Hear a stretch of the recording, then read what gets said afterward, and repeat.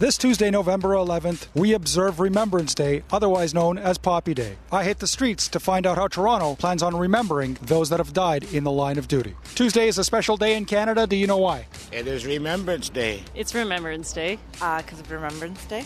It is Remembrance Day. It's Remembrance Day. It's the anniversary of when the armistice was signed at the end of World War I. What does Remembrance Day mean to you? Well, it's a time to remember the sacrifices that our men and women made when they fought in wars overseas. I think it's incredibly important that we all take some time to appreciate what we have. And for me, Remembrance Day is about taking that time. As a new Canadian, I actually just got Canadian citizenship. It's a pretty big deal. It's very similar to just remembering the people that sacrificed everything to get all the freedoms that we have today. It's an example of all the sacrifice that people in the past have done for people in the future, and I just think it's a great way to remember Canada. Will you go to a Remembrance Day service this year? Probably not. I'll be at work. We'll probably walk down to the one in front of City Hall this year. Yes, I work at a veterans hospital actually, so yeah, I'll be attending a service there.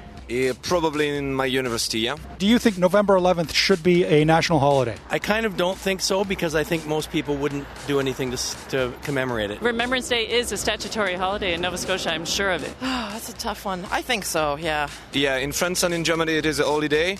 And I think as Canadians were involved in the First World War and you lost many soldiers too, it would be good for the nation.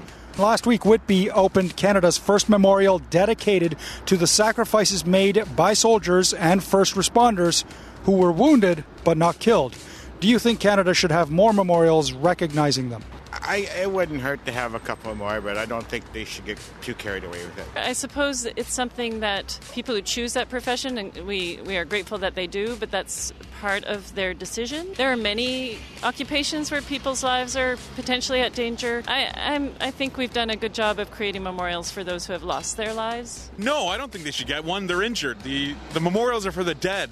If you're injured, that means you're alive. That means you came back. Good for you. That's awesome. But you're not dead.